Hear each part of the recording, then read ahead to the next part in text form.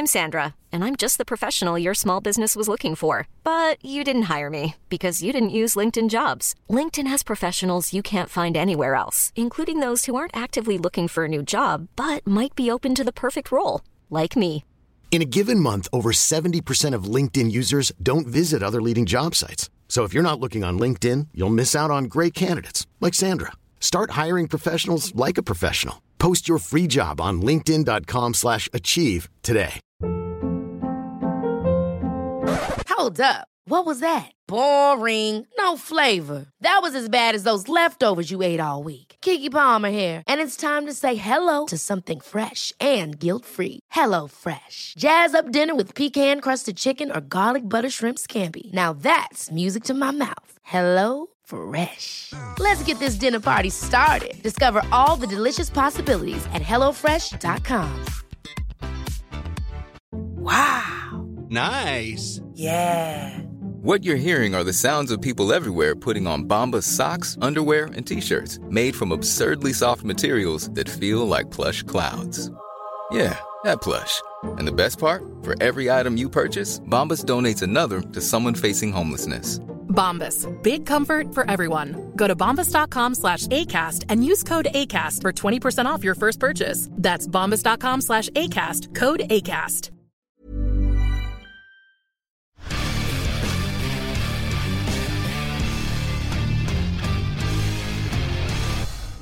My first ever football shirt as a child was a Bordeaux shirt. When you're young, yeah, you love football. Get a shirt, that's something special. Ok, Petter. Ja. Vi tar den, be folk høre på ordentlig nå, vi tar den en gang til. Kom igjen. My first ever football shirt as a child was a Bordeaux shirt. When you're young, yeah, you love football. Get a shirt, that's something special. My first ever football shirt was a Bordeaux shirt. Ja. Altså, for dem som leter etter litt sånn større sammenhenger og nesten litt konspirasjonstenkning her, så er jo dette midt i såret. For i vinter så var Bordeaux ganske heit på grøten etter Markus Henriksen. Ja. Og det kan jo hende at Markus synes at det var hakket mer stas enn det vi egentlig vet, for du er jo da åpenbart blodfan av Bordeaux. Hva er dette for noe? Man blir jo blodfan av det første laget man får i trøya av. Ja, det er faktisk det, for faderen var på noen fotballtur når jeg var ung i Bordeaux, og da kjøpte han med en Bordeaux-drakt med nummer 5 Markus bakpå. Ja. Så det er sanning. Så det her, folkens, i januar så var Markus Henriksen sterkt linket til Bordeaux. Altså, Markus var ikke så linket til Bordeaux, men Bordeaux ville ha Markus. Det var jo flere bud inne der, Petter. Ja.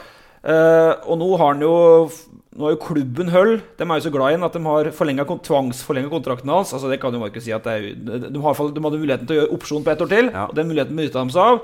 Men så får vi se i sommer da om Bordeaux likevel det frempå her. Men bare, hva det med Bordeaux? Hva status nå?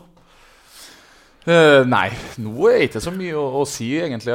Det er jo som dere nevnte her nå, de la inn et par bud i januar, og Hull takket nei til alle dem, ja. Og jeg er Hull-spiller. Det er jo det som er status. Så i 1. mars så kom det en nyhet om at Hull har benyttet seg av opsjon på 1 år til, så i utgangspunktet så det Hull. For kontrakten din gikk ut i sommer, men nå var den 1 år til. Ja, jeg har 1 år igjen.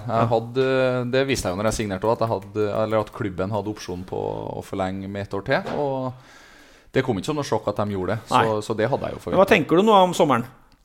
Du må ta det Ja, nei, det skjønner jeg. Nei, jeg er jo ikke synsk da, men skal jeg være ærlig, så alt kan egentlig skje. Ja. Det eneste jeg vet nå at det 5 kamper igjen, og jeg skal gjøre alt jeg kan for at vi klarer eventuelt den playoff-plassen, og så må man jo vente og se til sommeren da, og ta det litt sånn som det kommer.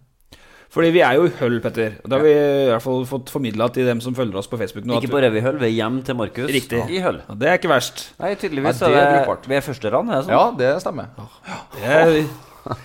Feeling exclusive. Ja. Ole K. Sagbakken, opening doors. Yes. Og Markus, han har jo spilt der for 3. sesongen. Ja. Og vi snakket jo mye på en videostat at han bare leier her, men det jo en plan fordi at det har jo mer med sånn eiendomsgreier å gjøre, at de rusker ikke markedet i Hull enn du i Trondheim for eksempel, så i Trondheim har du kjøpt og her leier du. Ja. Men det har ikke noe sammenheng med fremtiden, eller? Nei, det har jeg alltid leid det. Det gjorde jeg også i Nederland, og det jo fordi at man kjenner ikke markedet like godt som man gjør i Norge da. Og hvis du en gang skal du jo selge også, og sånn at du ikke ender opp med å ha eiendommer som du må rett og slett ha, for du klarer ikke å selge. Så jeg har alltid følt at det enkleste å leie da, når man bor i utlandet. Men det jo mye. Så bodde jo 2 år hos service-storsjefen før han flyttet hit? Ja, det stemmer. Jeg bodde til eieren i 2 år. Hvordan var det bodde til eieren? Altså til bodde eieren der? Nei, eller i gamlehuset. Han akkurat før jeg kom, så var det vel 2 måneder før jeg signerte, så kjøpte han seg et nytt hus. Rett borti høyet her. Og da fikk jeg... Det var ikke all verdens til hus å leie, og så da fikk jeg muligheten å bo der. Så jeg bodde der faktisk i 2 år. Ja. Så du har vært gullungen til han som er i klubben her? Det vet jeg ikke. Jeg har jo prøvd å opptrede normalt da, som en vanlig leieforhold. Så når det var ting som ikke fungerte, så sa jeg jo ifra. Han må jo åpenbart ha et spesielt øye til deg, for det snakket vi jo så vidt om i går, at det var 12 spillere som var i samme kontraktsituasjon som deg, og du var den eneste de benyttet opsjonen på. Ja, så langt så er det bare jeg de har brukt opsjonen på, og det viser jo at jeg har gjort noe rett da. Gullungen til sjefen. Det får vi se. Ok, den første, for da kommer vi til introen her i hull. Den første, og vi tar tida til deg, Petter. Han kom fra Trond IL. Jeg har sett bana du og Trond Rambo mekka bak huset i Tyholt, hvor du kom fra, den gressflekken der med 2 mål. Gikk til Rosenborg tidlig, debuterte på A-laget i 2009. Har du fylt 17 nå, eller var det 16 da? Det var cupkamp mot Gjøvikli, jeg tror det var 16. 16, ja. Og her sier folk at Rosenborg-spillerne, altså Selnes og Jonas og gutta som kom opp, de kom opp i svake Rosenborg-år. Det stemmer jo ikke Markus Henriksen i hele tatt. Han spilte fast i 2010, det hadde vært seriegull, og det var på, jeg skal ikke si det ordet, svært nærme da. På svært tynne håret på at det ikke var Champions Leagues, sant? I 2010. Debuterte på, altså da var du fast på Rosenborg som 17-18-åring. Debuterte på A-landslaget som 18-åring. Var ønsket av Aston Villa da de var i Premier League, av Napoli i Serie A, Club Bruges, endte opp i Alkmaar for ca. 20 mil i 2012. Lånte ut til Hull i 2016 i noe som ble en permanent overgang, Premier League, og kaptein her. Og bikka straks 50 landskaper. Du 26 år, Markus, det virker som du har vært med en stund da, for å si, når du ser CV-en her, allerede. Ja, det brukbart det. Det noe rett har han gjort, det ikke en tvil om. Det jo ganske bra tall, Petter. Ja, altså, det jo mulig å nå 100 landskamper her. Og gjør du det? Altså, det jo det. Når det det, men da må vi bedre klare et mesterskap, tror jeg. Ja. Hvis ikke så skal det bli vanskelig, tror jeg. Ja, altså nå kjennes det, altså, vi skal ikke komme hit og snakke ned Hull, men etter nedrykket til Premier League, så det jo, så kjente jeg jo på det i går at det skal være mulig å plassere Markus Henriksen på en litt større fotballscene enn den vi så i går kveld. Og hvis du havner for eksempel i Bordeaux, Ligue 1, rødviner så det god timing for en liten sånn stuss oppover. Ja, jeg liker måten dere prøver å dra ut litt informasjon der. Det godt gjort av dere, det skal jeg si. Men jeg føler jo at de sier jo det at rundt 26 til 28-29 at det jo de beste årene som fotballspiller. Og jeg føler at jeg har tatt store steg, og jeg føler meg kanskje som best akkurat nå. Så får man jo se om det blir en større scene eller ikke. Det får jo tiden vise. Jeg tror i hvert fall at CV-en hans, når han har en makkerlag ferdig, kommer til å være enda mer sexy enn den nå da. Ja. Men altså bare det så folk, for at vi har jo lyttere i alle aldre. Han 26 år, og så han debuterte for Rosenborg som 16-åring og spilte fast som 17-åring på et gullag i Rosenborg. Så de kommer disse nå da, fra Trøndeland, som ikke bare i de årene hvor Rosenborg har vært litt nede. Den andre, og det jo meg. Og jeg jo fortsatt så ung, Petter, at jeg har spilt mot Markus. Det var i 3. divisjon, da var han 15-16 år på vei opp og frem, og jeg var jo i 3. divisjon for at det var jo der jeg hørte hjemme da, for å si sånn. Nå vi inne på et av favorittemaene. Ja, jeg liker det, det bra, det er artig. Ja, jeg liker å snakke om sin egen. Nei, men og det helt utrolig hvor ofte han får det til. På bakgrunn av hvor elendig han var. Nei, da må du kikke i lokalavisa de årene der, det var ikke så verst nu. Men poenget mitt var at jeg husker jo aller best Markus fra Gran Canaria i 2007. Da var jeg utplassert der i 2 uker som adressajournalist. Da var det vi hadde mye penger, så vi dro 2-3 stykker og var det i 2 uker om gangen, Petter. Ja. Og da var det en liten 14-åring som var med far sin på treningsleir, tok fri fra skolen sikkert, og alt mulig, og han blodtrena, du var vel så vidt fylt 14 av, blodtrena hele tiden, og vi hadde en sånn 2-mot-3-kamp, hvor du og Rosenborg Media var 3 da, for du var 14, og så var det jeg og sønnen til Rune Bratseth, som var noen år eldre, Fredrik, eller han het for 19 kanskje, han og du var 14, og jeg var litt kjekk i løken, for jeg spilte jo aktivt, og det Rosenborg Media var jo litt, det var jo over. Men vi tappte så sang etter da, for Henriksen var klart best, og da så jeg at her blir noe. Ja, jeg husker faktisk han. Jeg husker han faktisk, det gjør jeg. Så tenkte du, her var det ingenting. Han var god stående og møtende spiss, var han. Nei, det husker jeg faktisk. Det var veldig artig å få, og at jeg var så privilegert å kunne være med på sånne turer. For det var jo også den tiden når Rosenborg alltid hadde med familien, og spillerne og alt hadde med familie. Og da fikk man jo være med litt ekstra. Og jeg har jo alltid vært veldig glad i fotball. Og få liksom stå på sidelinja og følge med og se de store guttene spille, det ga meg blod på tann. Trond kom jo litt før resten, for han skulle organisere treninga. Så kom halvtime før treninga, og Markus begynte der ingen treninga. Drev på trente helt rørt hele økta, og drev på en kvart til 20 minutter etterpå. Så han trente mer enn A-spillere. Da ble det fotballspiller. Det tredje, det du, Petter. Jeg har jo fått et nytt syn på deg nå etter at vi kom til England. Fordi ikke bare kjøringa som har vært ok. Jeg må si det, hvordan er du god kjører i England, Britt? Ja, det er ikke noe problem. Det er jo akkurat det. Det er jo ikke noe problem. Nei, det er ikke det. Hvis du får noen utfordringer med veldig smale veier, da kan du være borti litt med dekkene. Men ellers så skal det være greit. Ja. Men poenget mitt var jo ikke da. Poenget handlet om at i går snakket vi sammen på veien. Vi hadde god tid på veien oppover hit. Ja. Og da, jeg visste at du hadde bodd i England, og jeg visste også at du hadde bodd sammen med Jon Ole Gjelde, han tidligere Rosenborg-stopperen, et halvt års tid i Nottingham. Ja. Men i går kom historien om at du har vært festet med Tottenham-spiller Jermaine Jenas og Colin Calderwood og gamle heltene mine fra fotballmanager-tida. Ja, det er jo ikke helt precis det da. Og var liksom wingman for Gjelde på byen og dro inn chickas, så... Litt usikker på hva du vil at jeg skal svare. Nei, det var jo ikke altså Jenas var jo i Nottingham Forest den gangen, men han var jo bare 18-19 år vel, og var bare guttunge som ikke var med. Okay. Det var mer sånne litt mindre kjente spillere som Louis Shawn og Jim Brennan og Jack Lester. Ja, Lester var spiss, Jack Lester. Louis Shawn og Høyrebekk. Ja. Nei da, men det var tidligere. Men det var et Nottingham Forest som var fullstendig vannstyrt. For de hadde jo egentlig ganske nylig rykket ned fra Premier League og hadde masse spillere sittende på tribunen som fortsatt satt og bare høsta inn Premier League-lønn, og de tappte store penger hver måned. Det var ikke det ute etter. Jeg var ute til festinga nå med gutta. Ja. Jeg vil ikke si noe mer om det. Det var gode tider. Ja, det var gode tider. Ferdig. Gode på gjesterommet til Gjelde. Ja, vi skal invitere Jon Olav en gang i podcasten her, og så da kan vi snakke om det. Okay. Det var artig. Så det er jo en liten spesialpodcast. Så skal vi selvfølgelig få Hull-kapteinens betraktninger på Rosenborg også, men vi må først og fremst snakke om Hull og om Markus Henriksen. For vi kom i går kveld, og mens resten av verden var veldig opptatt av å grøft litt lenger bort Manchester da, borti her, så vi Hull snu 0-1 til 2-1, og Premier League-drømmen lever sånn bittelitt, Markus. Ja. Det er godt oppsummert, det. Ja. Det var ikke akkurat fullsatt i går heller. Det var vel mye øyne som var så Manchester i stedet. Men det viktigste var at vi gjorde jobben, og håpet lever. For det overrasket oss litt. Vi visste jo at vi kom for å se en kamp som handlet om, altså hvis dere hadde tapt, så hadde på en måte Premier League-drømmen for denne gangen bare vært å legge unna, sant? Men nå lever det fortsatt. Og da skulle en jo tro at det var litt trykk på stadion. Ja. Men det var jo mindre folk der enn det var hjemmedebuten til Lerkendal på Lerkendal i år, og der har ikke vært så lite folk på 17 år. Og det var enda mindre hos dere? Ja, det har vært litt sånn de siste 2-3 årene, at det har vært veldig lite supportere. Det har, som jeg har forstått, det har noe med noe billettgreier og mye uenigheter rundt eieren da. At det er et par av de gjeveste supporterne som boykottet å komme på hjemmekampene på grunn av at de er ikke fornøyd med eieren, og det er jo litt trist. Et par tusen, mener du? Ja, det er ganske mange, tror jeg. Jeg vet faktisk ikke helt nøyaktig hva som har skjedd, men det var ikke sånn hvis du ser tilbake 4-5 år siden. Da var det alltid fullsatt. Så det er jo selvfølgelig trist. Det er en stadion som tar 25 000 cirka. I går tippet jeg at det var 11-12 000 her. Ja, det var vel noe sånt. Ja. Og så er det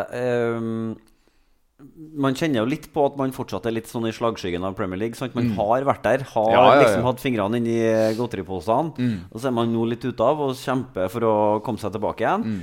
Og så bare slo meg liksom, når jeg var på dass opp der i 5. etasjen, så var dassen egentlig stengt og fullt av måsskit og fjær og liksom, det var litt sånn. Nå vet jeg hvor du satt på stadion, men ja, det var oppe i 5. etasjen, helt øverst, bakerst.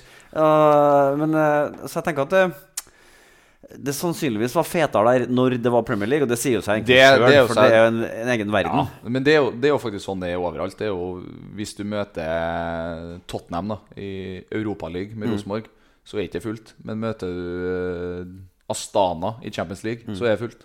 Det er jo sånn fotball har blitt. Men hvordan er det, for du er liksom skipper, og vi var jo en tur utom stadion i går og snakket med fans. Selvsagt sa noen at du er ræva, sånn er det jo alltid når du er fotballspiller. Men de aller fleste han sa ting som han den beste midtbanespilleren vi har fått frem I klubben her.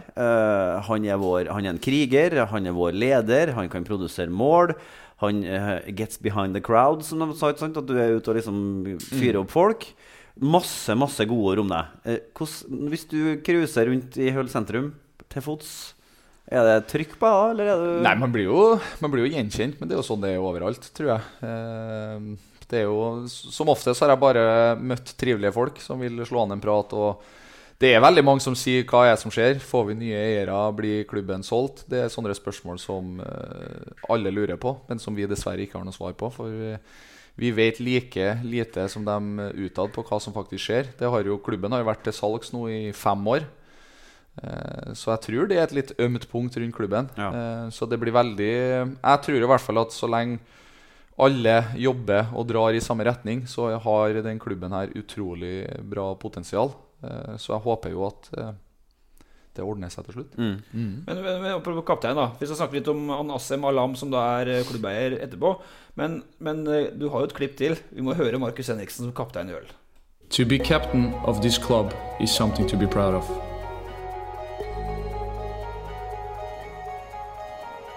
Dawson, Ashby and Roberts have all led this club to glory. This is a new era, a new beginning. We are Hull City. It's time to lead. Første gangen jeg hørte det klippet her, så skvatt jeg litt ordentlig, for det høres ut som du sier It's time to leave. Det kan godt hende. Det jo noe jeg fant på helt selv da, selvfølgelig. Jeg hadde ikke noe manus. Det var rett fra hjertet det her. Litt sånn pompøst og litt kult samtidig. Jeg får litt frysninger og synes det litt pompøst. Og så hører du musikaliteten. For når han ramser opp de 3 tidligere kapteinene, så gjør han det helt I synk med musikken. Og vi har jo en podcast I dag med en gamle rapper. Altså du jo tidligere deltaker I Melodi Grand Prix Junior. Jeg kan hører at du har det fortsatt. Ja, jeg kan det med noter og når jeg skal inn og når jeg skal ut. Det ikke noe tvil om. Det ligger en musiker på lur. Ja, kanskje. Når jeg blir litt eldre så... Åge Aleksandersen kan jo ikke helt på å legge ut nye låter I alle år, så vi får nå se hva det... Ja, det hadde vært stort. Det hadde vært rått. Det hadde. Men syngende kaptein på Rosenborg, for eksempel. Før vi går videre, altså, fordi at du har jo vært her siden 2016, og du har jo opparbeidet deg, du var jo kaptein I Alkmaar også, så du har jo vært alltid en sånn ledertype, men opparbeidet deg voldsom tillit I klubben her, og så snakket Petter at du var gullungen til han Assem Alam, men for det eieren som det koker rundt, og du kom jo til et høll, hvis jeg snakker litt om det, men du kom jo til et høll rett før vinduet stengte I 2016, sant? Til en klubb som var I Premier League, men som hadde mistet masse spillere. Og så har jo du blitt en slags samlende skikkelse, så du har vært I 3 år, er det kun du som igjen? Og så kan du fortelle litt om hva som har skjedd der? Ja, det jo som du sier, det har jo vært store utskiftninger hvert eneste år. Det har vært 8-10 spillere som har dratt, og så det tar jo tid å bygge et lag, og det jo det som har vært litt krevende jo at det såpass mange etablerte spillere som drar og nye spillere som kommer inn pluss at det har vært mye trenerskifter og for å spille inn et godt fotballag så trenger man jo å kjenne hverandre så det jo ting som har tatt tid og nå føler jeg at det endelig noe virkelig stort på gang og så det jo blir det jo veldig spennende å se I slutten av sesongen hvem man klarer å holde, hva nytt som skjer I og med at det jo mange som ikke har kontrakt neste år. Så det jo det som litt synd. Det har vært stor utskiftning I Rosenborg, men det her virker jo som en sånn altså, du bytter nesten hele laget fra vindu til vindu her. Ja. Men som kaptein, du vet ikke alt som har foregått I kulissen. For at vi var jo opptatt av det I går, at det var halvfullt der, og at det jo en stor fotballby. Det jo en by som større enn Trondheim. Ja, som kaptein så jo det sportslige som mitt fokus. Jeg skal jo ikke legge meg bort I alt annet som skjer inn og rundt klubben. Da har det blitt voldsomt mye å gjøre, tror jeg. Ja. Så det eneste jeg kan gjøre å få de spillerne og det støtteapparatet til å prestere best mulig på trening og ha mest mulig fokus til at vi skal klare å vinne fotballkamper. Men jeg må jo si det var en utrolig stor ære å få kapteinspinnet I starten av sesongen. Og det føles litt spesielt når det I en engelsk fotballklubb, for kulturen litt annerledes. Fotball liksom hele livet. Det sånn det føles ut I England. Og at jeg fikk det var veldig artig.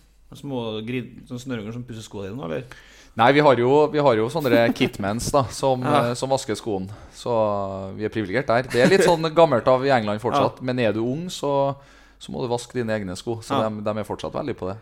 Og dere spiller jo gammelt, skal ikke si at dere spiller gammeldags, men dere spiller veldig typisk engelsk også da. Stekstramt 4-4-2 og det gjør vi jo. Sånn, han assistenttreneren din, han stod stort sett og pekte liksom frem og opp i banen hver gang dere hadde ballen. Bare få den kula nærmest mulig motstandermålet, kjappest mulig, gjerne i form av en høy, lang ball. Det mye mer direkte fotball i England, og du har noen lag sånn à la Millwall, der ballen skjøtes opp uansett, og lange innkast så det krig i ligaen her. Men så har du også ganske mange veldig gode fotballag, sånn som Leeds, Norwich, som lag som har imponert meg veldig. Og det blir jo veldig spennende å se. Fulham var jo litt sånn i fjor, og de var jo det spillende laget som var veldig god. De rykket jo dessverre ned fra Premier League i år, så det blir veldig spennende å se de lagene som eventuelt rykker opp i år, hvor godt de gjør det neste år i Premier League. Ok, vi må ta litt om Rosenborg, Petter. Fordi det jo ikke en elefant i rommet, men Markus jo sønn av far sin da. Og faren jo assistent i Rosenborg. Ja, det absolutt ingen elefant. Nei, men faren, hadde jo det jo bare positivt at han sønn til far sin. Faren et Rosenborg som har litt trøbbel da. Det var det som var litt utgangspunktet mitt der. Fordi Trond har jo vært i Rosenborg, så har vært i A-systemet litt opp og ned da, siden 2006, etter at han var spiller da, sant? Og nå han jo assistent under Hornland. Han var assistent under Kolen før jul. Forskjellen nå at han har med seg Embeland ved siden av seg. Før jul så var han jo alene med Kolen. Rosenborg som har startet tøft sesongen, og hvor mange begynner å bli smått utålmodige allerede. Det synes jeg jo for tidlig. Men snakker du mye med farsan om situasjonen i Rosenborg? Nei, jeg snakker ikke det må jeg såpass ærlig. Jeg snakker ikke så veldig mye om hva som skjer i Rosenborg. Jeg får jo vite litt, og han jo en skikkelig vinnerskalle. Så du merker jo på han når det ikke går så veldig bra, for han blir jo preget, og da det ikke like artig å prate og høre hvordan dagen har vært og sånn. Så stemningen vel ikke helt supertopp om dagen, men sånn det når man driver på med idretten her, jo at det seier og 3 poeng som gjelder. Men kommer det sånn, har dere liksom en ukentlig samtale der dere liksom snakker om, og så Rosenborg et litt sånn universelt gjentagende tema mellom dere to? Nei, det blir ikke så veldig mye Rosenborg, faktisk ikke. Litt Rosenborg blir det jo, men det jo mer Høll og meg som blir tema når vi først snakker fotball. Men litt Rosenborg, det blir det alltid. Men kan du fortsatt si vi om Rosenborg og kjenne at det den mest naturlige ting i hele verden? Det ja, Rosenborg? Jeg sier fortsatt vi når jeg snakker om Rosenborg. Det gjør det? Ja, det jo... Jeg tror jo, når du vokste opp og når du så glad i Trondheim som jeg og Rosenborg har liksom alltid vært klubben din, så uansett så liksom det Rosenborg som står hjertet nærmest. Det ikke noe tvil om. Før vi snakker mer om Rosenborg, vi har hatt en veldig god venn av deg her i podcasten 2 ganger, hvor han begge gangene har sagt at planen hans å dra ut, vise frem hvor god han tjene penger til han blir gammel, og så skal han komme tilbake, så skal han spille for Rosenborg, og det skal han gjøre før han når middagssøvnen. Vi snakket om Ole Selnes. Så var det kanskje et litt annet svar siste gang du snakket med ham på telefonen, for da var det litt mer sånn, det vanskelig å vite i fotballaktig. Han ung ennå, 24 eller noe sånt. Men hvor langt kan du gå i å si noen ting om hvilke tanker du har om deg selv og Rosenborg? Jeg har jo et mål om å avslutte karrieren i Rosenborg. Det har jeg, og så det veldig viktig for meg at jeg ikke avslutter som gammel og grå. Hvis jeg skal spille for Rosenborg igjen, så det for å gjøre Rosenborg bedre. Ikke for å bare være der for en walk in the park. Det veldig viktig for meg, men jeg har jo 3 barn, og har en kone som desperat på å flytte hjem til Trondheim. Så at det en eller annen dag skjer, det det ingen tvil om. Men når det skjer, det vanskelig å si. Men går det an å kjenne, altså nå Rosenborg famler litt, da går det an å si, går det an å kjenne du noen gang på nesten et ansvar for å komme hjem og liksom hjelpe til? Eller det ikke Nei, det føler ikke jeg. Føler ikke noe ansvar på at jeg skal... Nei? Men når jeg først bestemmer meg for det, da vil jeg føle et ekstra stort ansvar på å være god. For vi drev og drodla litt i morges her rundt hvordan et sånt lag kunne se ut da. Det ser ganske bra ut da. Hvis det var sånn at man kjente litt på det. Altså, nå har jo, alle samtidig, ja, nå har jo altså Ole sagt det. Tetti skal vi jo møte i morgen, så vi får nå høre hva han sier. Han må jo bare ha inn på laget, ellers så tør vi ikke å dra til Norwich. Ja, og så det. Men se for deg et lag hvor for eksempel Markus glir ned som midtstopper. Jonas kommer tilbake og spiller back. Per Siljan indreløper. Tetti kommer hjem og styrer sentralt. Tetti kan spille midtstopper sammen med Markus. Og så kan Midtsjø spille indreløper, Siljan spille indreløper, og så kan Selnes ligge som sentral. Det bra sentral. Selnes er jo nesten som nummer 10 nå. Han er jo i Kina, så er det jo bare offensive på langskudd. Han må tilbake i den rollen. Hele Trøndelag har ropt tilbake han i år, og det går jo på sosiale medier, og så griner vi til å få tilbake Ole Selnes as we speak. Og så Sørloth på topp. Ja, Sørloth på topp, ja. Da hadde dere vært ganske gode. Da skulle vi ha klart å sanke noen poeng, det tror jeg. Altså da har vi Jonas som høyrebekk, sant? Og så har vi, for at det var faktisk Markus. Du snakket om Tetti som stopper før vi kom hit. Så sier Markus, men se på meg, jeg er jo blitt nesten en stopper jeg også, så jeg kommer til å bli god som stopper, sier Markus. Du sa det. Ja, jeg blir jo bare eldre og eldre jeg også. Og at jeg faller ned, det er mer naturlig for meg, vil jeg tro. Altså, når jeg nærmer meg 30-årene, så skal jeg ikke se bort ifra at det stopper jeg. Nei, så det blir stopper og Tetti som stopper av Markus og Tetti. Jonas, venstrebekk, litt usikker ennå. Dorsin kanskje ikke comeback? Nei, det tror jeg ikke. Dorsa, ja, det har vært fint, ja. Det er vi unge Dorsa. Og så har vi Selnes. Da tror jeg vi henter Lustig før det. Selnes, Siljan og Midtsjø. Og Sørloth på topp. Og så Helland og Gjermund Aasen på kantene da. Bra lag. Ja, artig og spennende lag det. Det er ingen tvil om. Når vi snakker om de navnene her, så hører vi jo hva Rosenborg har solgt unna de siste årene. Og at det er litt vanskelig. Og hva tenker du om det? Man har ikke fått opp en ny runde med trøndere som dere? Nei, det er jo noen år siden, men nå har det jo vært utrolig mange, da må jeg jo si. De siste 5-10 årene så har det jo vært veldig mange spillere som har blitt solgt. Så det viser jo at Rosenborg gjør noe rett. Og det tar jo tid. Det er jo ikke sånn at det vokser på trær. Det var jo en generasjon der fra 89 til 94-95 som har vært veldig bra. Og jeg tror absolutt, nå kjenner jo ikke jeg ungdomsakademiet så veldig bra nå, og har ikke full koll på det, men jeg tror nok, jeg har jo hørt at det er noen spennende spillere. Tørseth Johnsen er jo på gang, så håper at han får spilt i etter hvert. Vi snakket jo om trøndere som har vært ut og kommet tilbake igjen. Steffen Iversen. Han gjorde det.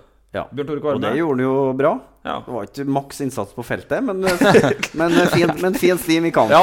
Og Beto var jo tilbake. Han var jo god mot Chelsea borte i 07 blant annet. Og han var god når farsan sto for en trenerbragd når Rosenborg slo Valencia borte. Ja, det er det ingen tvil om. Ok, men litt mer om Rosenborg. For at siden vi hadde podcast med Mini, det er ikke mange dagene siden, men så har jo Rosenborg og verden for øvrig prøvd å roe litt ned. For det var jo litt sånn, du vet jo sånn her i Trondheim, du spilte jo der under Hamren, da dere vant, og folk var jo ikke fornøyd da heller.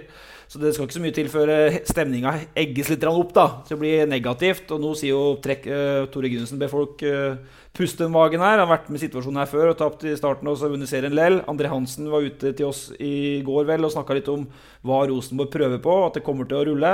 Og Ivar Koteng har bedt om tålmodighet igjen, Petter. Men hva tenker du nå? Altså, skal de få litt ro inn mot Stabæk, inn mot er det Godset vel, og så kommer Molde? Ja, vi kan jo bare gjenta det vi sa med Mini. Altså, Rosenborg må vinne de 2 neste kampene for at det skal bli litt ro i rekkene. Nå er det jo Stabæk borte, ikke sant? Men jeg tenker det er spennende hva du tenker om det. Før vi gikk på her, så fortalte du at du har jo sett de 2 seriekampene som er spilt. Og nå spiller Rosenborg en type fotball som i hvert fall ligner mer på den fotballen du spiller i England enn det Rosenborg i hvert fall har gjort før i 2015 under Kåre. For eksempel, ser du hva de prøver på?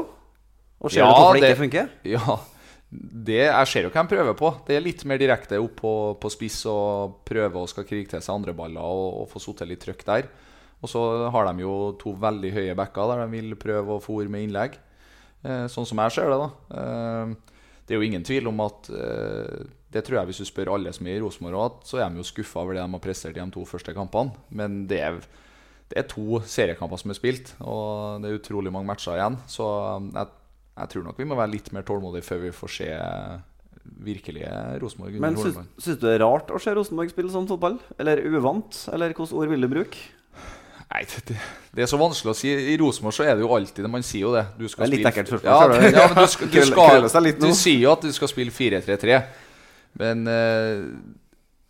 alt har jo med hvordan trener du har. Alle trenere har jo forskjellige filosofier, og det ser du jo overalt i alle andre klubber også, at formasjoner skiftes. Men det er noe et eller annet i Rosenborg sin historie som har sagt at det må spilles 4-3-3. Og Jeg skal ikke si om det rett eller feil.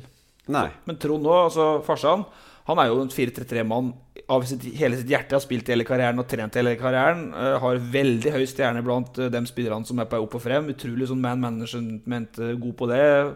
Altså, det jo fantastisk den historien med du og farsan, for han har jo følt deg tett også, når du har sommerferie, nå du 26, fortsatt på Lerkendal, han forer deg med innlegg, du bommer, han kjefter på deg for at du bommer, du forbannet på at innlegget for dårlig. Det liksom som når du var 12 år igjen da. Men han veldig flink. Det gjelder fortsatt, eller? Det gjelder fortsatt, og selv om han har fryktelig dårlige knær og nesten ikke klarer å stå på føtterne og slå innlegg, så han fortsatt med, og det har gjort det at jeg her i dag. Ja, men husker Markus Proff i Nederland og dro inn krummen, stod kjefta på faren at innlegget var dårlig da. Ja, det faren din kjefta på at du bomma. Ja, farsan fortsatt min personlige PT, ja. Det jo ikke noe tvil om, så det bra det. Men det spesielt for han, tror du, å se at for han måtte jo tilvenne seg 4-4-2 litt under i svenskeperioden. Ja. Og så nå det et regime som ikke helt etter hans eget fotballhue. Tror du han tenker litt på det? Det må du nesten spørre han om da. Det skal jeg. Men jeg vet jo det at han veldig stor fan av 4-3-3. Og det jo som du sier, det jo fordi at det noe han vant med å alltid spille i Rosenborg. Men jeg synes det vanskelig, for du ser jo alle topplagene nå. Det spørs jo hvilken manager du har. Og så lenge om du spiller 4-4-2 og det fungerer, og du får resultat og prestasjonene bra, så ser ikke jeg noe galt i å spille sånn. Nei. Petter, før vi går litt videre, så må jeg spørre, du skal jo til, nå du i England, gode dager, solskinn, høye viner, men du skal til Stabæk på søndagen. Markus og alle som har vært med oss i vinter, spillere, så Simen Wangberg, Gjermund Aasen, før Aasen gikk til Rosenborg, så alle ser at vi vet hva vi får med Hornland. Og så ble det sånn. For det fra å starte 4-3 mot Slavia Praha, så har de justert seg inn til 4-4-1-1. Og det som Markus sier, det mye trøkk i det, mer direkte, det har vi sett. Nå skal de til Stabæk. Ja. Du skal til Stabæk.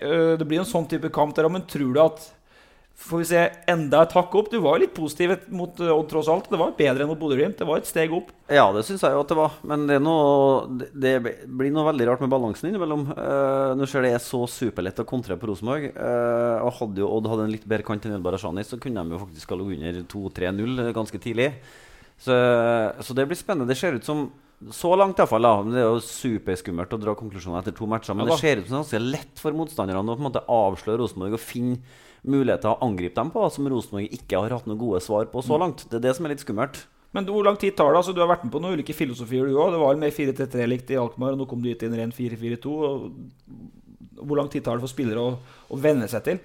Nei, litt tid tar det. Det jo ikke noen nøyaktig svar på hvor lang tid det tar. Nei. Men du har jo ikke all verdens til tid da. Så de må jo begynne å tilvenne seg snart. Men jeg jo litt enig i det Petter sier, at balansen har vært litt skummel i de 2 første kampene, i hvert fall også mot Bodø Glimt. Så på 2-0 her så hadde de jo 2-300% sjanser på kontringer. Og det må man jo prøve å finne noe svar på hvorfor det så enkelt å kontre på Rosenborg. For det jo en farlig ting da. Men i Rosenborg så forventer man at de skal vinne kamper. Så hvor tålmodig man kan være, det jo umulig å si. Men jeg håper jo, og det jeg ganske sikker på, at skuta snur veldig snart. Ja, og så det jo litt, sånn som du sa, med litt likt høll. Fordi i går så Markus, så han sa det jo litt at han kan trekke tilbake til midtstopper, men du har veldig definert rollen din i går. Du lå som en ren, det så moderne å si liksom tallet bak på ryggen nå. 6er, 8er, 10er. 8er inderløper, 10er sånn offensiv spiller. Men du var en veldig type 6er da. Du skulle nesten ikke om midtbanen. Ja, jeg blitt mye mer balansepunkt der. Jeg blitt jo eldre jeg blitt. I Rosenborg var jeg jo han som alltid gikk. I AZ var jeg jo 10er. Da var jo bare offensive bidrag og løp jeg tok. Mens her i England så har jeg blitt han som kontrolløren da, og det en rolle jeg veldig komfortabel med, og det også en rolle jeg spiller på landslaget. På landslaget går jeg kanskje enda litt mer, men det spørs også litt sånn hvem jeg spiller sittende med. Ja. Spiller jeg med for eksempel Ole Selnes, som jo en soleklar 6er, så det lov og muligheter til å gå litt mer. Og sånn som i går nå når jeg spiller med han australieren som heter Jackson, han enda mer offensiv. Han var han går veldig mye, og da det viktig at jeg tenker balanse da, for det jo viktig at en av de 2 på midten alltid balanserer. Mer balanse enn press. Jeg synes ofte at, liksom, at det var ganske mange meter unna Ikke veldig ofte sånn knallhardt opp i Nei, det spørs jo hvordan motstanderlaget spiller også. De kom jo med 2 vinger som kom veldig inn i banen, så ble det som tiere. Og hvis vi går som villmann i press da, så det såpass gode lag at det 1 ball over, og så jo 5-6 spillere spilt ut. Så det viktig at du vet når går du 100%, og når ligger du og venter på feil. Og det var vel en litt sånn en kamp i går. Og det vel litt det Rosenborg midtbanen jobber med også nå? Ja, det vil jeg jo tro. Det jo de må jo One size fits all seems like a good idea for clothes until you try them on. Same goes for healthcare. That's why United Healthcare offers flexible, budget-friendly coverage for medical, vision, dental, and more. Learn more at uh1.com.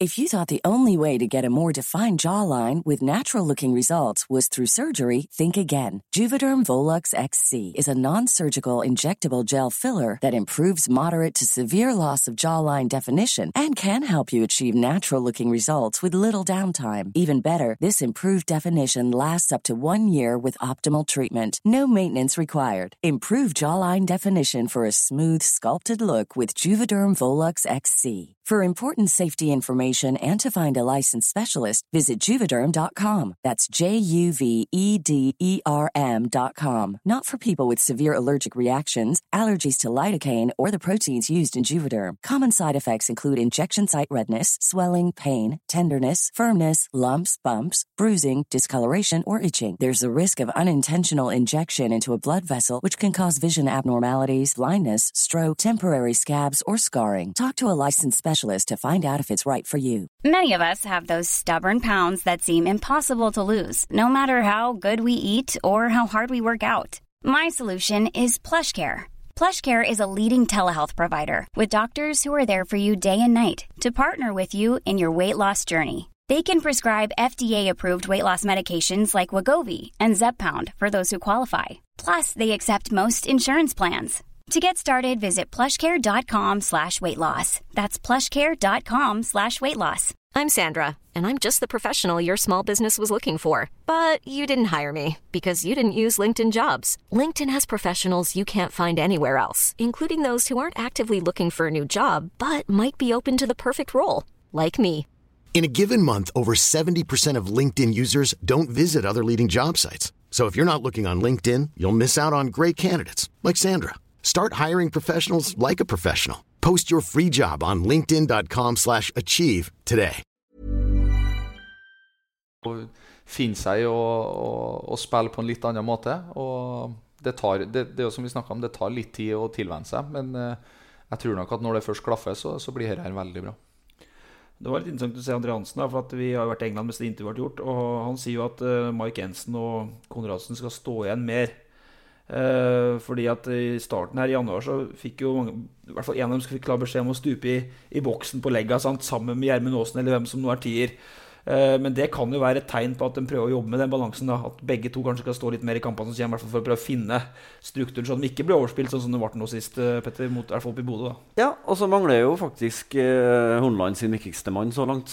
Det jo Tronsen, som fortsatt ikke klarer å spille fotballkamper. Jeg tror jo, og håper i hvert fall at det kommer til å utgjøre en ganske stor forskjell når han tilbake.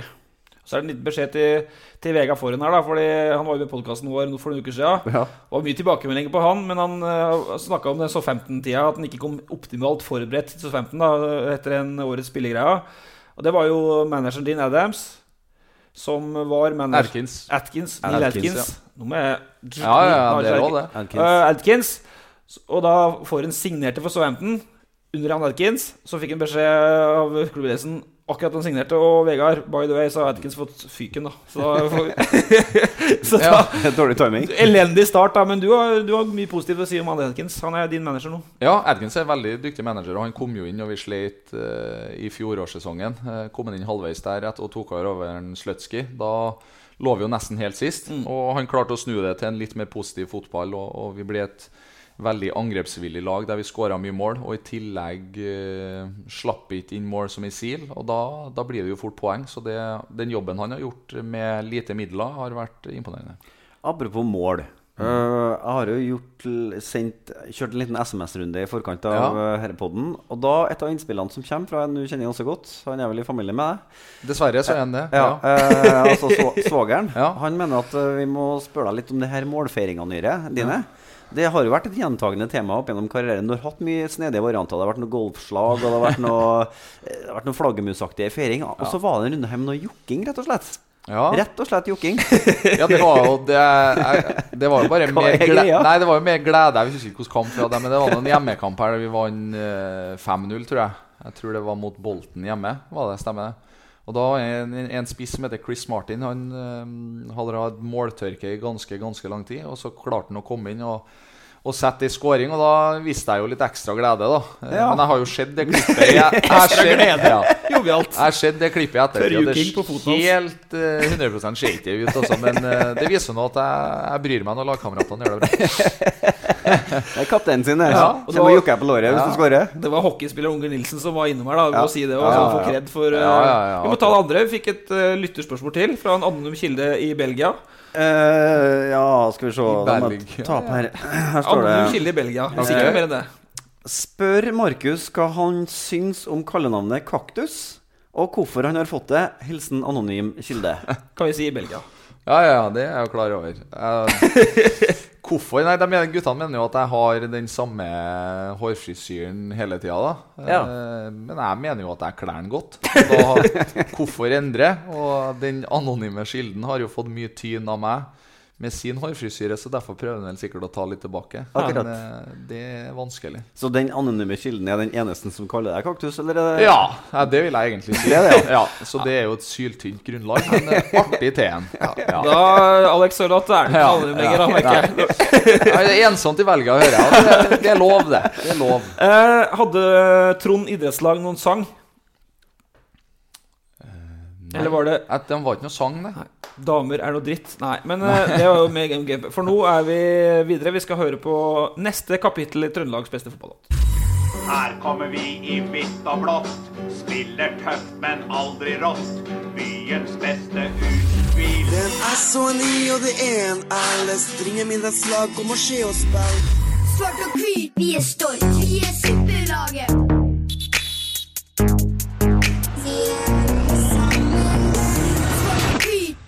Jakta på Trøndelags beste fotballåt fortsetter. Vi har vært innom Inderøya, Åsgutten og Flatås. Og nå, Joachim, skal vi opp I Dalen. Vi skal til Gørdal fotballklubb. Hvorfor sier du Ikke ganske ny klubb? 2015, tror jeg. Ja, det en ny klubb. For at det halvt Gørdaling. Akkurat. En linje om låta før vi smeller av gårde en smakebit. Ja, låta heter Sammen og fremover, skrevet av Kim Ulriksen. Og det en litt for kjedelig låt, synes jeg, med litt for mange klisjeer. Ok. Det sier du før det der bra teaser. Nå trykker du play, og så litt for kjedelig låt med litt for mange klisjeer. Og her gleder vi oss til.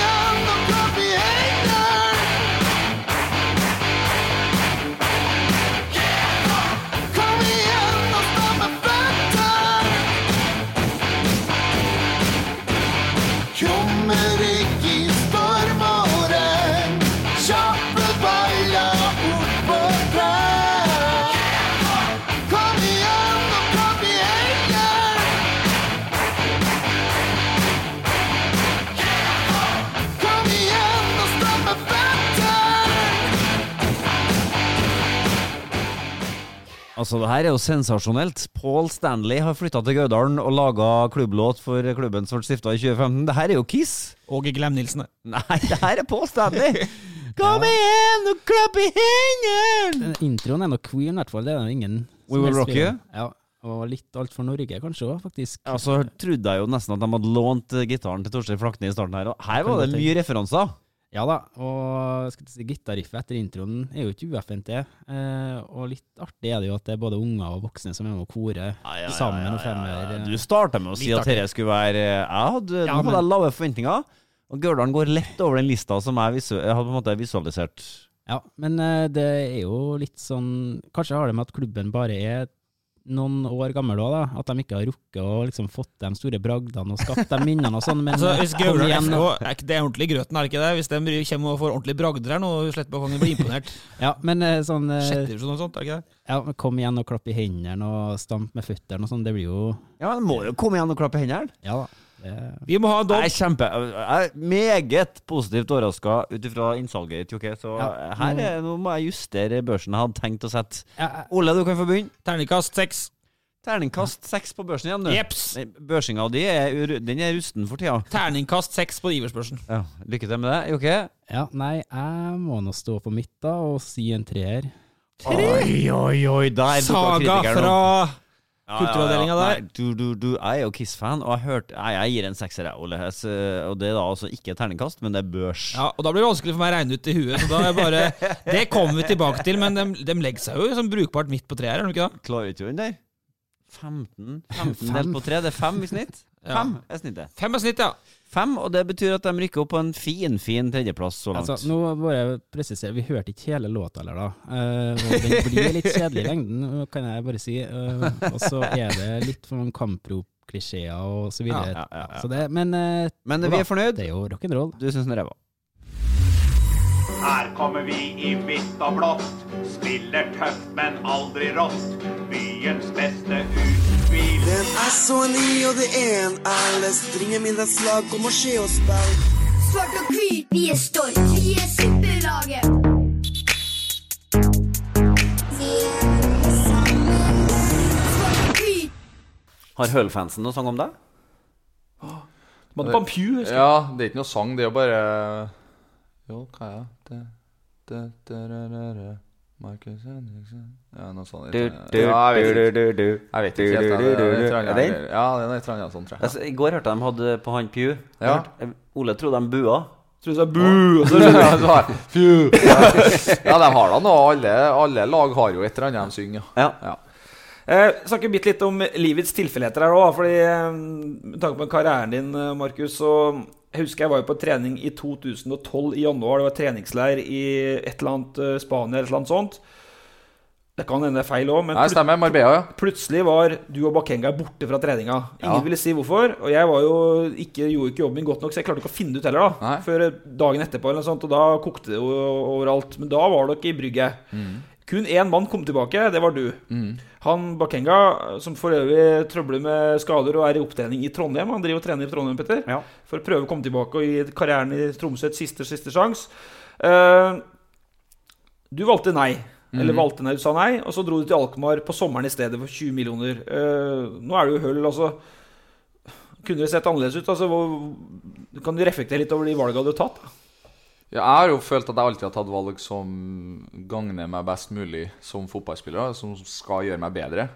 Klubb Brygge en kjempefin klubb, men jeg hadde en skikkelig dårlig følelse innabords, og derfor... Hvorfor det? Nei, jeg vet ikke. Jeg var rett og slett ikke klar da, til å ta det store steget og flytte ut. Alt var tilrettelagt, og det var en klubb som virkelig ville ha meg da. Og jeg vet at Brygge en stor klubb der det Champions League-fotball, men... Med en gang jeg fikk høre om det, og når jeg kom dit, så var det noe som ikke stemte, og da følte jeg at det var bedre å takke høflig nei. For det litt tøft å si nei når han er 19-20 år og si nei til Klubb Brygge, Petter. Altså, det jo mye penger. Ja, det så mange tilfeldigheter i en fotballkarriere at det litt fascinerende. Og vi kan hoppe enda et takk tilbake også. Treningsleir på Marbella. 9 eller 10? 9 antagelig. Rosenborg skulle spille årets første treningskamp, og du var egentlig bare sånn backup. Og så plutselig på siste treninga før matchen så kom du og farsan tilbake, og han brukte en halvtime på å drille deg inn på back. Stemmer det. Og jeg stod på sidelinja og så på, hva det som skjer her? Og så spilte du back, og så var du på laget. Stemmer det. Da skulle jeg spille høyreback, ja. Det var spesielt. Det hadde ikke jeg. Så da var mye tanker i hodet mitt, så da var jeg stresset. Og da var spesielt med det om å følge offside og alt det uvant. Så jeg fikk et par gode tips av en far da, som har spilt mye back. Så heldigvis så gjorde jeg en veldig god kamp, og etter det så jeg meg aldri tilbake. Så det mye tilfeldigheter hele veien? Det det ingen tvil om. Det jo tilfeldigheter, så tror jeg det veldig viktig at når du først får muligheten, så det viktig å gripe den. For hvis du har gitt dårlig førsteinntrykk, så det vanskelig å snu det. Men det viser jo at alt mulig i fotball. Men Alkmaar jo på papiret den gangen, altså nå var jo, jeg husker ikke alltid huet, Van Gaal var der og vant vel ligaen et år, men på papiret en mindre klubb enn Brygge. Men da kom sommeren, og så husker jeg at vi rykket til Værnes. Jeg husker ikke om du var med, men rett bak agent Fossdal og deg. Du også satt i bil rett foran oss, og så fikk vi tak i det rett før du dro på Værnes da. Men da sa du ja. Da sa jeg ja. Og det da har vært i Rosenborg, du hadde ikke vært i Rosenborg så mange år. Nei, det hadde ikke jeg. Men jeg følte jo at da kom det en klubb som var litt annerledes enn Klubb Brygge. Pluss at jeg hadde fått 5 måneder til da, på å gjøre meg klar på en måte. Og da følte jeg at det var rett tid til å prøve meg ut. Og Aset var en litt mer sånn varm klubb, følte jeg. Så jeg fikk mye bedre vibber på Aset. Og så hadde de jo scoutet meg en 70 kamper live nesten. Så de hadde full kontroll. Og så når jeg snakket med eieren og sportsdirektøren, så følte jeg at herrene vet hvordan jeg skal brukes rett. Og da tok jeg nå sjansen, for jeg følte at det var på tide å kanskje prøve noe nytt for at jeg skulle ta enda mer steg. Der var du god og skåret 19 goller et år og sånt, og så kommer den andre varianten, for det livets tilfeldigheter, for dette gjorde du tidlig et vindu, godt planlagt, og så kommer Hull, nesten på deadline day, det ikke det i 16? Det virker for meg litt mer panisk av Hull da, kanskje? Eller? Som jeg har hørt, så var det jo Hull fikk jeg jo vite om 3-4 uker før det skjedde, men det tok noe tid med å få papirer og ting i orden, og så fikk man liksom ikke helt klarsignal av klubben på at nå blir det. Så ble det jo mye venting, og så plutselig ble det så mye venting at jeg ble den helt siste spilleren av hele overgangsvinduet den sommeren. Så det var spesielt, og det var veldig nervepirrende, men det var artig å få oppleve det også når det gikk rett til veien. Satt du så på klokka da? Eller Jeg gjorde det, og det var derfor vi måtte jo trikse og drikse litt på alt mulig, men heldigvis så ble jobben gjort, og jeg gledet meg veldig, for jeg jo alltid det jo sånn når du, spesielt i Skandinavia, tror jeg, så det noe spesielt med Premier League, og få tenkt endelig får jeg muligheten til å spille Premier League, og det gleder jeg meg veldig til. Tenker du, Petter, altså, det jo sånn bølger her da. En kjempe 70 kamper skåta, og så en hopper på. Nå sier jo at du var 3-4 uker før da, men du var kanskje eldre også da, Petter, men hva tenker du om? Nei, altså, jeg synes jeg ble overrasket da. Pengebruken i England jo litt tullet. Vi snakket jo om det før podcasten også. Altså, en klubb har jo masse spillere sittende på tribunen som tjener masse penger, og så blir det ekstra tullet for de klubbene som ligger helt i bunnen av Premier League, som desperat prøver liksom å kjøpe seg til forlenget tilværelse, og så går ikke det lell, og så blir det liksom mega minusforetak. Nå det jo sånn at Hull har jo fått penger nå i det siste året, dere får sånn etter Premier League-penger. Så det blir jo en helt annen hverdag for Hull også neste år. Det tror jeg, og det har vi fått beskjed om, at det skal bli litt endringer på noe. Og det jo derfor det blir så spennende å se hva som faktisk vil skje. Og jeg tror jo at det aldri bra at hvis man etter hver eneste sesong, og spesielt nå når man har et lag som fungerer veldig bra, at det plutselig 10-12 utskiftninger, det gjør ting litt vanskeligere, det ingen tvil om. Så, men det litt sånn noen klubber, og spesielt som du sier i England, tror jeg, for det så mye penger at de tenker litt for kortsiktig da. De tenker bare nå skal vi gå opp, og hvis de plutselig ikke klarer å rykke opp til Premier League da, så har de plenty med penger som de ikke klarer å betale, og da får du problem. Men du vil ikke si noe om Bordeaux og sånt, det greit, men kan du si noe om du kom ut til hullet, men det var jo snakk om en del noe italiensk og sånt. Hva har du takket nei til opp igjennom? Nei, det vet ikke jeg. Det jo som fotballspiller så har det jo vært så mye interesse gjennom hele det jo, man leser jo ting, og plutselig stod det AC Milan, og så stod det Napoli, så noe av det jo som har falt gjennom i og med at sånn som Napoli for eksempel, der var de nå kom og så meg live en kamp, og det var liksom det siste som skulle skje, og da i den kampen var jeg skitdårlig. Og etter det så så det er jo sånn det i fotball også. Man må jo prestere på et høyt nivå nesten hele tiden, og spesielt hvis man skal klare å lykkes helt i toppen. Men hvor mye konkret det har nå vært noe, men det nå de to klubbene jeg har gått til, som Aset og Hull, som jeg følt har vært det riktigste og det beste for meg da. Tror du de i Bordeaux vet at den første fotballtrøya di var fra Bordeaux? Det vet ikke jeg, men det faktisk ikke noe jeg bare sier. Så det jo litt artig at det var Bordeaux som la inn bud i januar, og at det dem jeg har første skjorta fra. Ja, kjente du at det banket litt ekstra? Nei, det skal jeg ikke si at det gjorde, men det artig at du fant det gamle... Søla litt i punktfestet. Ja, at dere har klart å spore fra det gamle, eller det klippet der jeg faktisk sier det var litt artig da. Kunne vel lage om på Bentner, for Bordeaux prøvde seg på Bentner over i våren 18 der. Vi skal ikke drive og sitte på timesvis her, som vi i Hull og endelig kom på besøk. Vi har jobbet litt for å komme hit, Petter Vio, som Malrukus har jo vært gjestfriheten selv der, så det har jo vært litt vår endelige her. Men jeg tenkte vi skulle ta litt til slutt om livet til Markus Henriksen da, for vi jo litt nysgjerrige på det. Bare helt sånn en digresjon, fordi du fikk jo 2 år siden så fikk du masse kritikk fordi du slo tilbake mot journalister på spillebørser på landslaget. Ja, det stemmer. Den har jo blitt dratt helt voldsomt, mener jeg.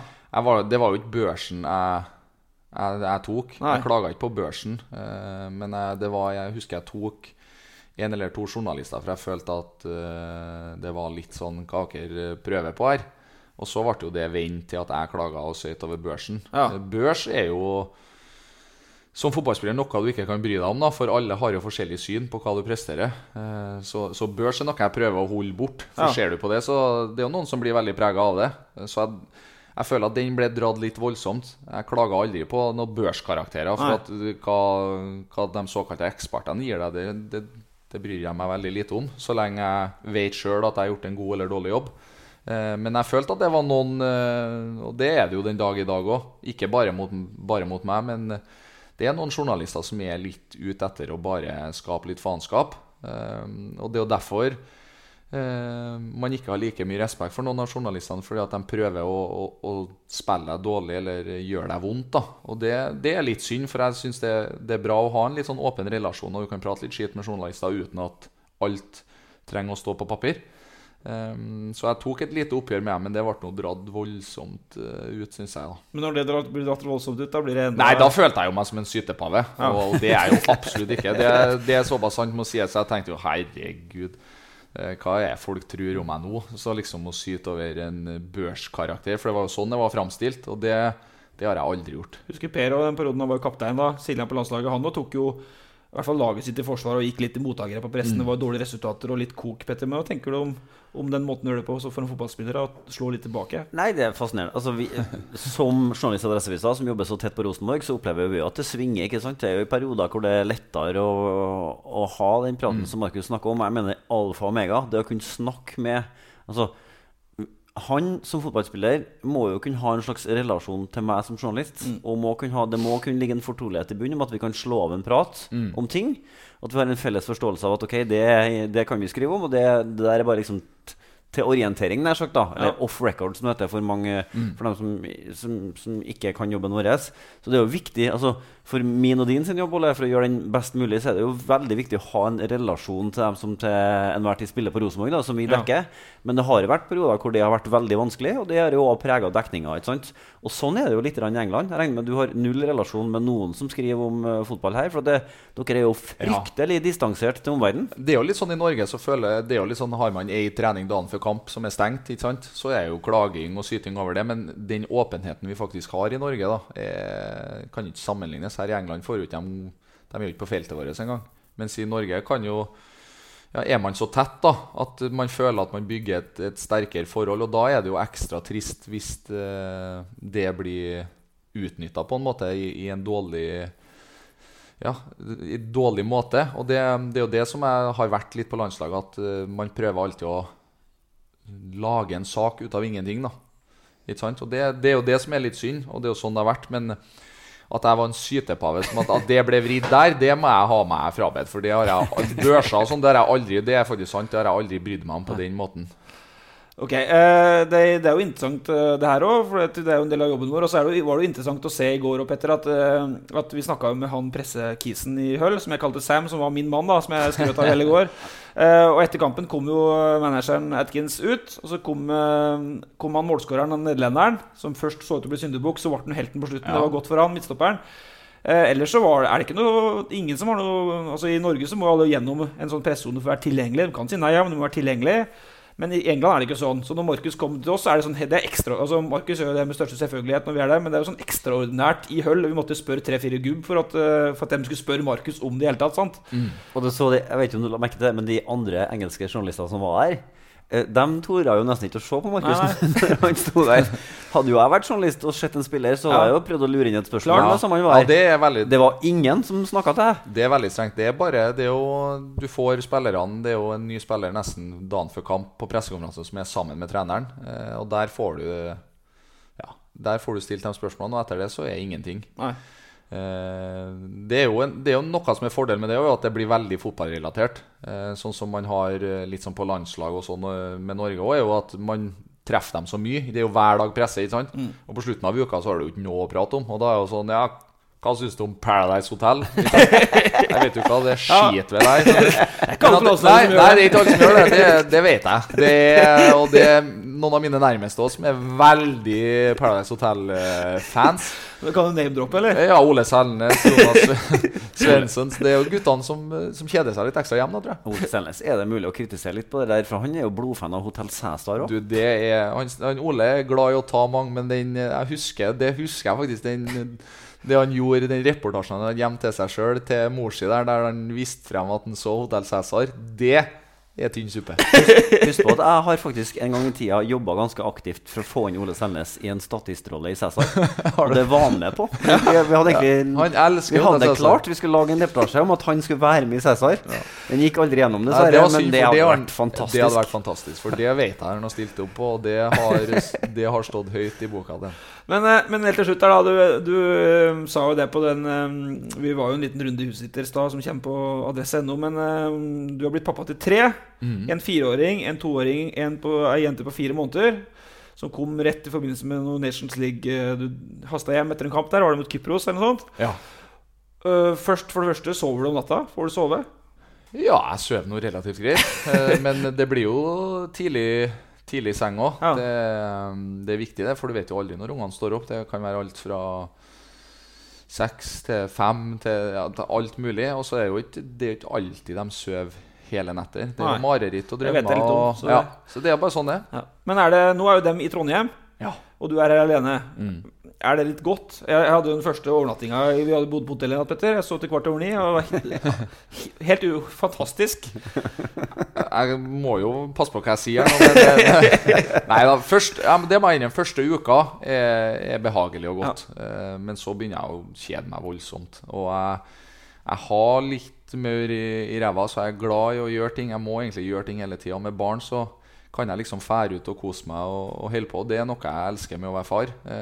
Så jeg har heller hatt dem hver eneste dag enn å ha noen sånne fridager som jeg har nå. Jeg legger jo merke til at PlayStationet står på bordet her. Det er omtrent det eneste som står frem. Ja, det er det. Så det blir sikkert mer spilling når de er borte. Det er det ingen tvil om. Det finnes jo en liga der med gamle Rosenborg-spillere. Eller dere møtes på Fortnite? Ja, det er det. Det er Fortnite som har gjort det at vi holder litt ekstra kontakt da. Vi har med oss, vi har sånne monitorer som vi har med oss på reise også. Når vi møtes på landslag også, er det en gjeng på 4-5 stykker som sitter og spiller litt da. Ja, det er du? Det er meg, det er Nordtveit, det er en Ole Selnes. Sørloth har lyst, men er alt for dårlig. Og han er faktisk det, og han bruker tida si på å spille sånn Spider-Man og Tarzan og sånne spill. Så han er litt Tarzan? Det blir for barnslig. Ja, han henger litt etter. Og så har du Jonas som er med av og til, men han har jo et veldig røft schedule der det er kun 1 times skjermbruk. Så du rekker ikke noe mange games da, vet du, i Fortnite. Er det pappa Svensson som har bestemt det? Nei, det vet jeg ikke, men han er veldig opptatt av det da. Og som er det sånn, Jonas han må legge seg klokka 10, ikke noe skjermbruk etter 9, for da klarer ikke noe søv. Så han er veldig der da. Ja. Så han passer ikke helt i den gruppa det er jo Ole, Nordtveiten og meg som vi stiller opp. Mitchell har vært med en gang, men han har Mitchell har vært med en gang, men han har vi mistet. Mykje er vanskelig å få med på ting, altså. Men altså, gjør dere det nå? Eller kjæringstyrt. Ja, jeg vil jo heller si det, men nå sa jo du det. Men han er kjæringstyrt, det er ikke noe tvil om. Men nå er jo Ole Selnes en helt annen tidszone. Han er det, så nå har ikke vi sett Ole. Det er lenge siden jeg snakket med Ole nå. Så det er jo det som er ulempen med at han flyttet dit. Og det har vi jo snakket mye om før det ble klart at han dro til Kina. Og det var jo det at han stresset veldig med tidszonen og om det var noe tid til å spille. Og så er det jo vanskelig, for han spiller jo med, når han spiller så er det jo Asia-serveren, mens vi er i Europa. Så det hakker jo hver gang vi spiller med han, så vi har mistet en mann der, altså. Ja, da kan jo du reise til Kina og spille med han der, da? Ja, kan jo komme til han i ferien eventuelt, da. Ja, tenker du Petter mer på god peng, da? Det er jo fint, sikkert. Men som sagt, jeg har flere å tenke på enn meg selv. Nå har vi snakket mye med Ole Selnes om penger etter Kina. Det er mye penger, da. Var det 100 mil på 3 år? Ja, det vet ikke jeg noe om. Så er jo vi hjem til deg her i Høll. Det er jo riktig nok et hus du leier, men det er jo et kjempefint hus. Hvor lukrativt er det egentlig å være championship-spiller sånn over tid? Altså, har du nå lagt opp så mye penger at du kan gjøre hva fanken du vil når du er ferdig med fotballkarrieren? Det vet jeg nå ikke. Det spørs hvilken livsstil jeg vil ha, da. Men jeg har nok til smør på skiva, det har jeg. Og jeg føler jeg alltid har vært ganske økonomisk og dyktig på de pengene jeg har tjent. Så jeg har jo investert i noe eiendom i Trondheim, og det er liksom min måte å ta vare på pengene på. Ja, det er huset, altså barndomshjemmet ditt? Ja, barndomshjemmet, og så har jeg noen andre eiendommer som jeg leier ut og sånn da. Så du er allerede bolighai, du? Ja, litt bolighai. Jeg går litt mer der, jeg. Det er ikke noe tvil om, og så er det jo, ja, jeg tror det er den smarteste måten å ta vare på pengene, da. Ja, men har du gjort deg noen betraktninger om hva du skal gjøre når du blir stor, skal du si? Nei, når jeg blir stor, ja. Nei, det er vanskelig, men det som er sikkert er at jeg må gjøre noe. Hvis ikke så blir jeg gal. Men jeg har ikke helt bestemt meg sånn 100% på hva jeg skal bli, nei. Og så er det jo det om, når man er ferdig som fotballspiller, og orker man jo holde på lenger i gamet, skjønner du, med bort i helgen, eller vil man prøve å ha et litt mer A4-liv, der man kan fære på høtta i helgen og kose seg litt? Det er jo noen tanker og meninger jeg er nødt til å gjøre meg opp når den tid kommer. Ja, for der har du jo du har jo verdens beste rollemodell hjem der da, med faren din. Altså, det dukket opp en ting, det kan vi ta med nå når vi først er her. Altså, under rettssaken mellom Rosenborg og Kåre, så dukket også faren din opp som en del av det som ble sagt. Fordi at under Trond Alstad sitt vitnemål så kom det fram at det er 2 stykker som har vært lenge i klubben, som har stilt seg til rådighet i ulike funksjoner, som de nå har blitt enige om at de har vært der så mange ganger at de på et tidspunkt av Rosenborg sa at her er det riktig av oss å liksom ta vare på dem helt ut, altså hele veien ut arbeidslivet. Det her er Trond Alstad som da sier det gjelder både Jørn Jamfall og Trond Henriksen. De har en klausul i sin kontrakt om at når de er ferdige med å være trenere, så har de en jobb å gå til i Rosenborg, basert på kompetansen de har, og den egnetheten de besitter, og de behov klubben har. Så de er sikret. Så Farsan, han jobber i Rosenborg til han er ferdig med å jobbe. Tydeligvis, det der var ikke jeg klar over da, men da har han vært jævlig dyktig på å forhandle. Ja, men altså, vi har jo skrytt av Trond før i podden her, og sånn man management er han jo helt suveren på. Så du arvet fotballferdighetene hans, og litt mer kanskje. Og så kan det hende at finnes det en fotballtrener i deg? Det vet ikke jeg ennå, da. Men at jeg er litt nysgjerrig, det er. Kapteiner blir jo som regel i fotball. Ja, jeg er litt nysgjerrig på å se hvordan eventuelt det er, da. Men det er jo en veldig krevende jobb. Og så er jo det at det viktigste for meg når jeg legger opp, da, er jo at det er fruen som får ha fullt fokus. For nå er det jo jeg som har vært den privilegerte, og de er jo med meg overalt hvor jeg fer. Så det er hun som skal få lov til å skinne litt og ta vare på sin karriere først. Og så får vi nå se hva jeg tryller ut av hatten. Så Stig Inge da må ringe til kjerringa di egentlig. Det er som er signalet her. Når den tida for du sa jo at hun er gal etter å komme hjem til Trondheim. Ja, det er jeg jo. Men det er jo sånn det er. Man merker jo når man er hjemme at det har vært godt å bo i Trondheim, ja. Det er jo ikke noe tvil om, for det er jo der familien og vennene er. Men jeg har noen gode år til ut, ja. Så det er ikke noe vits å ringe helt ennå. Etter et par år året bort i 2021 da. Etter et par år så er det noe en fin samtale. Stig av året bort i 2021, Petter, for å se om man ringer før det. Men nå er vi straks rundt. Siste jeg skal spørre om er jo for at du snakket om kona. Det er jo Ingrid Rene, nei? Anne-Helene, ja. Anne-Helene, ser jeg så dårlig på navn at det er lov, det. er helt elendig. Men Markus er jo en av dem som har jo vært sammen med henne siden han var liten. Siden du sang i MGP Junior, damer er du dritt, og så har du sammen med henne, og så har det bare blitt sånn. Ja, det har det. Det var kjærlighet med første blikk. Det er jo... Ja, når man er lykkelig, og det er jo som et godt ordtak er at gresset er jo ikke noe grønnere på andre siden. Selv om kunstgress er det. Ja, selv om kunstgress er selvfølgelig det. Men nei, jeg stortrives med hun og familien.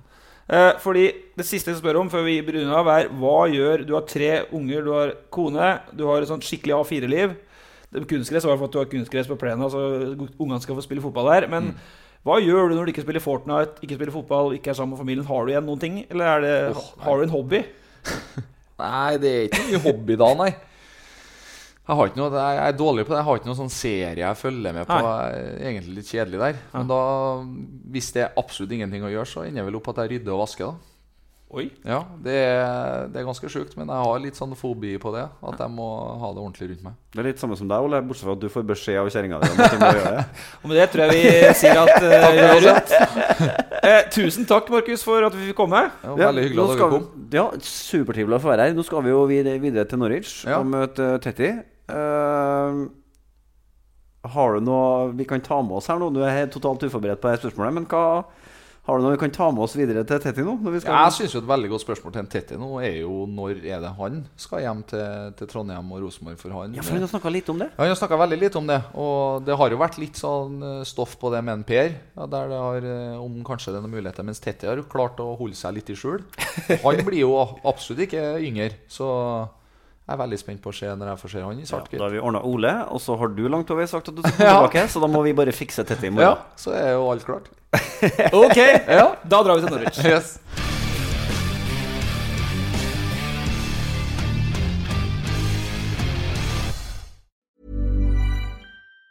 Even on a budget, quality is non-negotiable. That's why Quince is the place to score high-end essentials at 50 to 80% less than similar brands. Get your hands on buttery soft cashmere sweaters from just $60, Italian leather jackets, and so much more. And the best part about Quince, they exclusively partner with factories committed to safe, ethical, and responsible manufacturing. Elevate your style without the elevated price tag with Quince. Go to quince.com/upgrade for free shipping and 365-day returns. Ever catch yourself eating the same flavorless dinner 3 days in a row?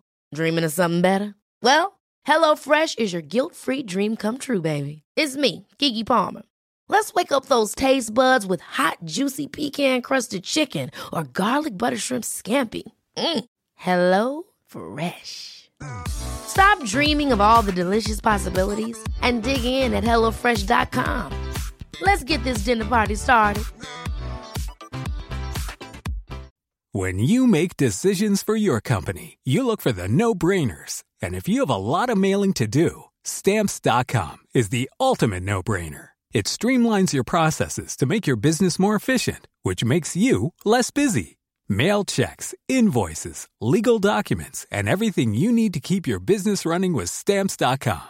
Seamlessly connect with every major marketplace and shopping cart. Schedule package pickups and see your cheapest and fastest shipping options from different carriers. With rates up to 89% off USPS and UPS rates. And with the Stamps.com mobile app, you can take care of mailing and shipping wherever you are. Make the same no-brainer decision as over 1 million other businesses with Stamps.com. Sign up with code PROGRAM for a 4-week trial, plus free postage and a free digital scale. No long-term commitments or contracts.